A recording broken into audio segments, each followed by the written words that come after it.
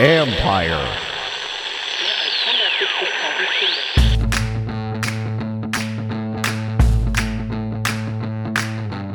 Hello and welcome to my podcast. It's Russell Wilson Day today. I have on ESPN Seahawks reporter Brady Henderson to discuss Wilson and the possibility that he'll get traded this offseason.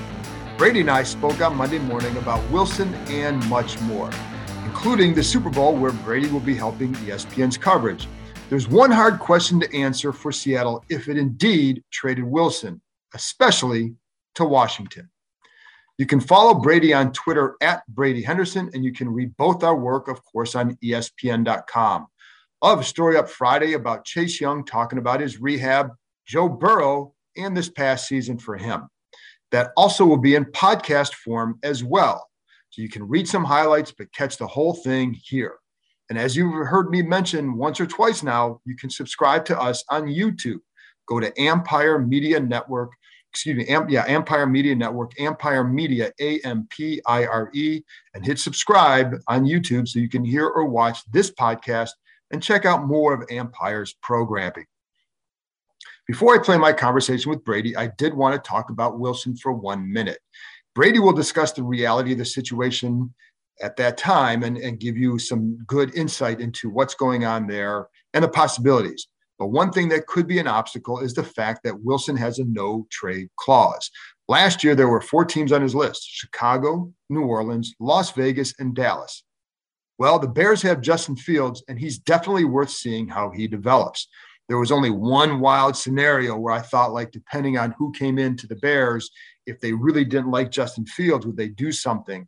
But clearly that's not going to happen. And I personally would try and develop Fields. And I think that's clearly what the Bears seem like they are going to do as well. So take them off the list. Vegas still has Derek Carr, unless he's going somewhere, if the Raiders did trade Derek Carr and Russell Wilson's involved, it's possible that they would just swap teams. Dallas has Dak Prescott, not going there. That leaves the Saints, and they just lost a huge lure, Sean Payton, the head coach. So if Wilson really wants to get dealt, he'd have to pick new teams. That's where Washington enters. I know Kevin Sheehan talked about this on 980 the other day in Washington, but I've heard some of what he has. Now, I'm not going to say I pretend to know what Wilson is thinking. I don't. Unless I hear something from somebody directly in his camp, I wouldn't report any sort of interest he has here or pretend to know what he's thinking or why he might be asking certain questions. I don't know if he wants to come here. I did hear the other day, like Kevin, that Wilson was at least inquiring about Washington and what it was like here, trying to do, basically I would classify it as doing due diligence on a team that would be interested in him if he truly becomes available, whether based on his desire or Seattle's. In other words, to those who spoke with him, it didn't seem like he had dismissed the possibility or would use that no trade clause automatically when it comes to Washington. I'm also quite sure, since the other teams on his list might be no-goes right now, that Wilson would be asking about other possible teams as well. Nothing more at this stage than that. So you'd best to keep all this in perspective and not take some big leaps of faith or extrapolate from here too far. Keep in mind, John Allen is a good rep for the franchise. He was with Wilson at the Pro Bowl. Of course, so was Brandon Sheriff, and at this point, it's hard to imagine him returning. I know that Washington has its sales pitch ready for Wilson or any QB that is indecisive about coming here. They'll sell the possibility of a strong defense and some of their young offensive talent, Terry McLaurin, Antonio Gibson, the return of Logan Thomas, the possible or likely return of J.D. McKissic. I say they still need more help here. Even if Curtis Samuel is healthy, I still would go out and get another playmaker because they need more options at the end as far as playmakers. But they could still do that. And they'll sell the chance to be a huge part of their rebrand and become the face of a franchise. And for Wilson's wife, the proximity to New York, it's a lot closer than Seattle. I have no idea if that matters to her or not. There's a massively long way to go before there's any legitimate reason to believe something could happen.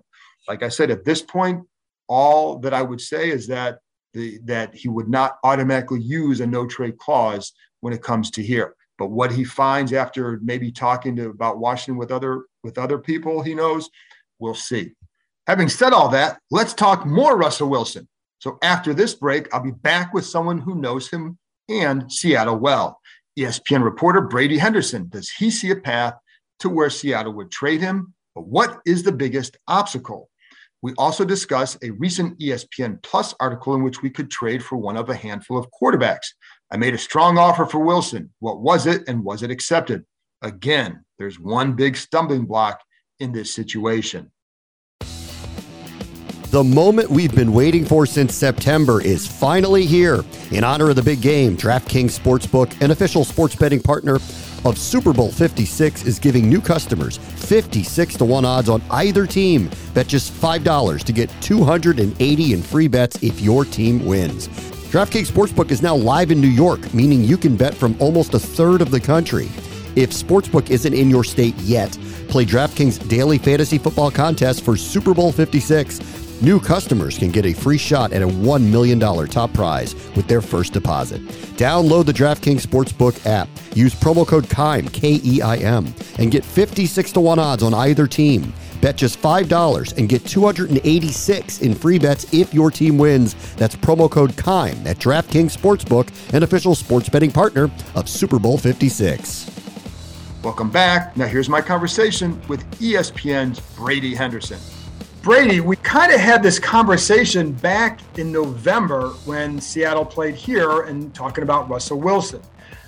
I don't know that a lot has changed since then, but I'm curious, we're several months away where, Russell's name is going to be bandied about because any team that would want a quarterback would be interested in him. What's your take on his situation with Seattle at this point? Well, John, I think you and I, this may not be the last conversation we're going to have about it, just because I do think that this is going to continue to be a topic of conversation for at least the next couple months, even though ultimately I think I don't know if I could put a percentage on it, but it doesn't seem likely to me that he gets traded. And I think that's for a number of reasons. A very big reason being that it's just not a good draft for quarterbacks at all, as you know. And the massive, the all important question for the Seahawks is, if you're trading Russell Wilson, who's going to play quarterback for you? And, if you're not that there's ever really a good time or a good situation to be moving on from your franchise quarterback, but this is not the year to do it, just because it's not a good draft for quarterbacks at all. So there's other reasons that we could get into, but that's a pretty big one. And so that said, as unlikely as it is for that reason, I don't think it's out of the question. And there was a very interesting comment from Pete Carroll after the season, talking to one of the local TV stations in Seattle, where the question was basically, do you think you can get through an offseason without all of the speculation and the rumors that persisted last offseason? And it was a perfect opportunity for Carroll to squash everything and to say, Russell is our guy, we're not trading him. And he didn't do that at all. And he basically, not in so many words, but he basically said that they're going to listen to trade offers for him. In his own sort of somewhat vague Pete Carroll wording. That was clearly the message that I took from it, is that they will at least listen, because that's what the owner wants them to do. And it's all about making the team better and blah, blah, blah. So I do think that we're going to be in for some of the same rumors and speculation. And I don't think you can rule it out, as unlikely as I think it is. Why? So my question would be, the guy still can play, right? Why would Seattle want to trade him if he can still play for, if I'm Washington, I'd say I'd like to get him because I think he can play for the next 5 years at a certain level. Why would Seattle want to trade him? Well, I think, not even want, but why? Maybe want might be the wrong word, but maybe why would they? Why would they? I think there's some thought that, the relationship is, it's strained. I don't think the relationship, at least not right now, from what I've heard, I don't think the relationship is so toxic that it's untenable and that they have to trade him. And that was really the kind of position I was taking in our exercise we did at ESPN.com, where I served as, the Seahawks GM and fielded trade offers from you and from other NFL Nation reporters. I mean, I don't think at all it is so toxic that it's just an unworkable situation. But there is some tension there, and that tension really bubbled to the surface last offseason when Wilson said what he said. And so I do wonder if the relationship may have a shelf life. Wilson, I think, has been frustrated for a number of reasons. One being that, he wants to win multiple championships, multiple MVPs, and I think he has wondered if Seattle is the best place for him to do that. I think there's been some frustration on the Seahawks part, certainly with the way that he came out and said what he said last offseason. And I also wonder if the Seahawks, if they wonder about the long-term viability of continuing to pay quarterbacks at, these massive salaries that, the quarterback market is outpacing, the growth in the salary cap. And so, they're probably next year, if they continue on the current track, Wilson's probably going to get a deal worth $45 million, or he would be in line for that kind of extension. And I think that they have wondered how viable that is to keep paying quarterbacks these massive salaries and have to, skimp elsewhere as you're trying to build a roster around those huge contracts. I mean, they have sort of lived in both of those worlds. Remember, they had Wilson on his, rookie contract as a 3rd round pick who was making nothing, and they could spend all the money they wanted around him. And that's really how they won their first Super Bowl and got to the next one, is the financial flexibility they had. And now they've been in that other world where they're paying, Wilson as one of the highest paid quarterbacks, and they're really having to make tough decisions around him. So I think there's a number of reasons why I think they would at least consider it. With Russell, how do you see his game aging? Because I guess that's a question for any team, because to get him, you'd have to give up a lot of draft capital and then ultimately cap space. How do you see his game aging? Well, John, he has talked openly about wanting to play for another, 10 plus years. He's 33 right now. He has very much talked about wanting to do what Tom Brady does, play well into his 40s. And, Wilson, I think, takes care of his body as well as a lot of quarterbacks, better than most quarterbacks do. And, he's got this performance team that he spends. I don't know the exact number on it, but I know that it is a lot of money that he spends on, a team of trainers, massage therapists, movement specialists, yoga, all that. He calls it his performance team. And so he is very much, doing that with an eye towards playing a very long time. As far as how well his game is going to age, I think that's a legitimate question because, unlike Brady, Wilson's game has been more about movement and escapability. And you wonder if, how much the athleticism and how much the escapability is going to wane as he gets, into his late 30s. That hasn't been an issue for Tom Brady because his game was never really built on that. He's always been a pocket guy. And so I think that is a fair question to wonder about, but certainly he has the longevity, I think, to play into his 40s. Where do you feel his level of play is at right now? Like, last year for most of the year, he was in the MVP discussion. And then this year he was doing pretty well, injuries. So where's his level of play right now? Yeah, that is an interesting one that I think the Seahawks have to, before they do anything, before they start fielding trade offers and before they make any decision there, I think they've really got to take a long look at that. And I think logically, what's most likely is that he had a down season because the finger was giving him trouble even when he came back. And Wilson said when he came back that his finger was fine and he continued to downplay it, even though he was missing throws that you just never see an accurate quarterback like that miss. And it stands to reason that when, the middle finger on your throwing hand, which might be the very last thing that touches the football when it goes out of your hand, he had surgery on that. There was a fracture, dislocation, and a tendon rupture. And so he came back very quickly from that injury. I think some might argue that he came back maybe earlier than he should have. But that's a separate conversation, but, he finished the season strong. I think that was an important part of this whole evaluation is that, he was, I think in the first 3 games back, he was in the 20s in terms of total QBR, and you just saw the very odd misfires. And then the next few games, he started to climb back up. And then over the last 2 games, he was really good. He led the NFL in total QBR over the last 2 games. So I think that was evidence that he's going to get back to being Russell Wilson, and that what you saw for, when he got back was just residual effects of that finger injury. So as you brought up our little quarterback exercise, and for people who weren't familiar with it on ESPN Plus, there's basically a quarterback trade simulator. Now, for people listening, I ended up with Derek Carr. So I got that deal done. Whether they can or not, I got it done. I tried to get Russell Wilson. I think my offer was 2 firsts and 2 seconds. does that come close? And what else would it take? I mean, it didn't, because it didn't get it done. So how close could that get it? Yeah. And your offer was, it might've been the strongest offer of any. I think there was 7 or 8 that came in for Wilson. Your offer and New Orleans offer, Mike Triplett made a pretty strong offer. I think he had a couple first-round picks in there too. And you and I over the phone, we played GM over the phone. Which was kind of fun. It was, yeah. And I tried to squeeze a little bit more out of you, but I still don't think that whatever we discussed, I think we discussed the possibility of throwing Taylor Heinicke in there.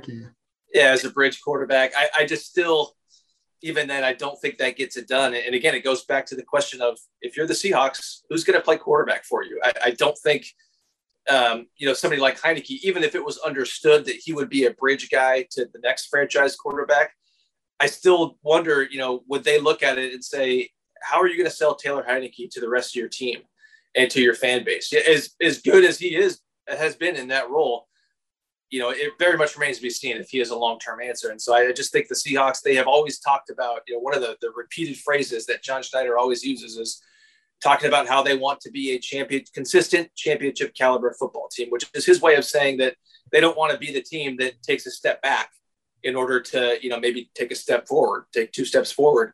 He's talking about always wanting to be in the mix. And I just don't think you get there by sacrificing a year with a bridge quarterback. And so, what I think is, I think it would take something in the neighborhood of 3 first-round picks, and more importantly, some sort of a viable path to a quarterback who can win them a championship. And it's just hard to imagine that guy being in this year's draft. And it's not like teams have that guy already on their roster that they're willing to trade. And so, another issue that I ran into in this exercise, John, is that, any team that Wilson goes to is probably going to make them a playoff team. Now, the Giants were involved in this exercise, and they might be the exception there just because they need a ton of work. But aside from the Giants, if you trade Wilson to Washington or to Cleveland or to New Orleans, that team is probably going to be a playoff team. Right. Meaning they're going to be picking in the late 20s next year. And right. Now all of a sudden, if you're the Seahawks and you didn't get that quarterback this year because it's a bad draft for quarterbacks, and you're putting your eggs in the basket of getting it next year, well, that's going to be hard too, because then you're picking in the late 20s. And if there's 3 or 4 guys that you feel good about in that draft, they might be long gone by the time it's your turn to pick. And so it's just, you add it all up and you go through all the scenarios, and it's just hard to imagine a situation, at least with the offers that came about in this exercise. It was just impossible for me to see the Seahawks taking any of them. And you even looking at like next year, if they got, let's say Washington gets in there in their 20s, they would still have their own pick, right? They still have their pick in 23. I guess you could package it, but it does make it harder. And it kind of relies on the Seahawks being really bad to be in a position to package something to move up for one of those guys, which could be a stronger class. But yeah, there's definitely more risk involved in that. So I didn't blame you for not taking it. And I think I was probably a little bit more generous on Derek Carr than people, but I think it was actually realistic based on what I heard. It was, I think, a first and a conditional 4 that could bump up to a 2. But that was based on people I talked to in the league as well. But, I think Russell would be a guy that they would like here because he's from here. He could sell a rebrand, and they definitely need somebody that can go up there, but it's a steep price. It's a steep price to pay for any player, and especially with the money involved, what's it been like there for him? Because early on when he was there, you'd hear things about him in the locker room. It always seemed like you'd hear things about whether it's with Sherman or other guys, like how he was in the locker room. How's he viewed there within the team and all that? Yeah, and that stuff was very real. Seth Wickersham, our colleague, wrote this fantastic piece about it in 2017. And I don't think that I know that everything in there was real, but I don't think that was necessarily a universal thought about Wilson. I think it was a handful of guys who felt really strongly about that. And there were other prominent players who I think, they didn't share those same views. And I've always thought, Sherman was definitely one of those guys that had animus towards Wilson. And there was other guys, I don't think KJ Wright ever really had an issue with Wilson. There were other players who came out and defended him. And I always thought it was interesting and maybe not coincidental that a lot of the guys who did not feel that way about Wilson had been in other places Whereas the guys like Sherman and some of the other players, Doug Baldwin, it's pretty well documented that he and Wilson weren't the best of friends. Right. Those guys had only been in one locker room. Other guys had been in other places. And I think it's interesting that, maybe some of those other guys had been with other quarterbacks and had seen that, that's just kind of the way it is to some degree with quarterbacks in the NFL. They do get special treatment. They are kind of extensions of management in a way. And so I thought it was interesting that, the Michael Bennett's, Cliff Avrils, those guys weren't the guys who were sounding off about Wilson, and they had been in other places. And I think it's because they had seen that what's going on in Seattle, it's maybe not as abnormal as some of the homegrown guys had thought it was. And then last thing, you are helping out with the Super Bowl coverage for ESPN. So you spent a lot of time covering the Rams. First of all, what's your general take on this game and this matchup? Yeah, this is exactly what the Rams have been building for the last few years, and really this year in particular. You've heard the phrase, you've heard a lot of talk about the Rams going all in for 2021, and really they've sort of been going all in for a while. When you talk about all the first round picks they've traded, I think the last first round pick they made was when they drafted Jared Goff first overall in 2016. So that has kind of been the model for them the last few years, is trying to build a roster of star players to try to get people in LA, in that very competitive sports market in LA, where the Lakers have won all their championships. The Dodgers have won all their championships. There's like 10 plus pro sports teams, plus, 2 major universities. I think it's really hard to compete in that LA landscape. And the Rams COO, Kevin Demoff, had some pretty honest comments about that, talking about how it's, they're really trying to play the long game, knowing that, as much as a Super Bowl win would help them in that regard, that it's not going to happen overnight. But certainly that has been part of their MO, is trying to sign and trade for star players who are going to get people in LA, a star town, to care about them. And I think that was especially true this year. And they really went all in this year. I mean, they don't have a first round pick until 2024 because of the Matt Stafford trade. They traded their second and third round pick for Von Miller. They've got all sorts of cap issues. I think they're currently projected to be like $8 million over the cap for next year. So it's going to make it hard to re-sign Odell Beckham Jr., Von Miller, Andrew Whitworth, their stud left tackle, has a huge cap number. So this is a team that is very much built to win right now. And I think the pressure is way more on them than it is on an up and coming team with a, second year quarterback, a bunch of other young star players in Cincinnati. And so that's just, in terms of matchups, I think the matchup is Aaron Donald and Von Miller versus an offensive line in Cincinnati that, at least on paper, looks like it's going to be pretty overmatched. But I think in the bigger picture, what's interesting to me is that this is going to be the Rams' best chance to win a Super Bowl in probably a long time. And it just so happens that they're doing it at home. They got a chance to do it at home in their $5 billion stadium. And so it's a fascinating storyline. But again, I think that's why the pressure is way more on the Rams in this game, for whatever that's worth. And last thing with this too, the difference that Matthew Stafford has made, can you see it? You've covered the games against them. You've seen them now a few times. Compared to Jared Goff, how much difference has Stafford made? Yeah, I don't have a great frame of reference for the Goff era, just other than when I saw him play the Seahawks. Right. But I think you see when the game's on the line, these 3 playoff games I've covered, 2 of them have been Stafford leading game-winning drives. The wild card victory over Arizona, that was a pretty stress-free win. But 42 seconds left against Tampa Bay, he leads them. With a couple big plays, a 50-plus yard throw, I think, to Cooper Kupp, and then in the NFC Championship game when they were down by, I think, 10 points in the fourth quarter.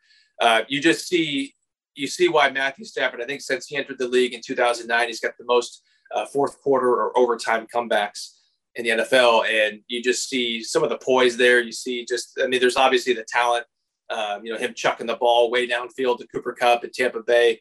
You just see the talent there, but you also just see the poise at the end of the game. And I don't know if I think that's one of many areas where he's an upgrade over Jared Goff. Brady, have fun in LA. You can talk to Lindsay Theory, our Rams reporter. She's kind of gets off from our mock draft pick. She doesn't have to worry about that. I know she hasn't had to worry for a few years. I'm kind of in that same boat too. I mean, the Seahawks, I think they've only made a couple over the last 5 years, and they didn't have one last year because of Adams trade. They won't have one this year because of the Adams trade. Unless, of course, something happens with Russell Wilson. And in that case, you and I will be back on the phone. Yeah, maybe you'll have the pick that I've done it every year. And I will say this, if they had listened to me, they'd probably be in better shape. So that's what I'll say. You can ask Nick Wagner how often I tell him that. So especially on some of the picks where I miss, where I'm like, you have choice between a couple of guys and I pick one and they pick the other. I'm like, they should have listened to me. They would have been better off. They don't listen. Well, hopefully they listen, and maybe they listen to this podcast and they up their offer for Wilson. We'll see. There you go. Brady, thanks a lot, man. All right. Thanks, John. See you.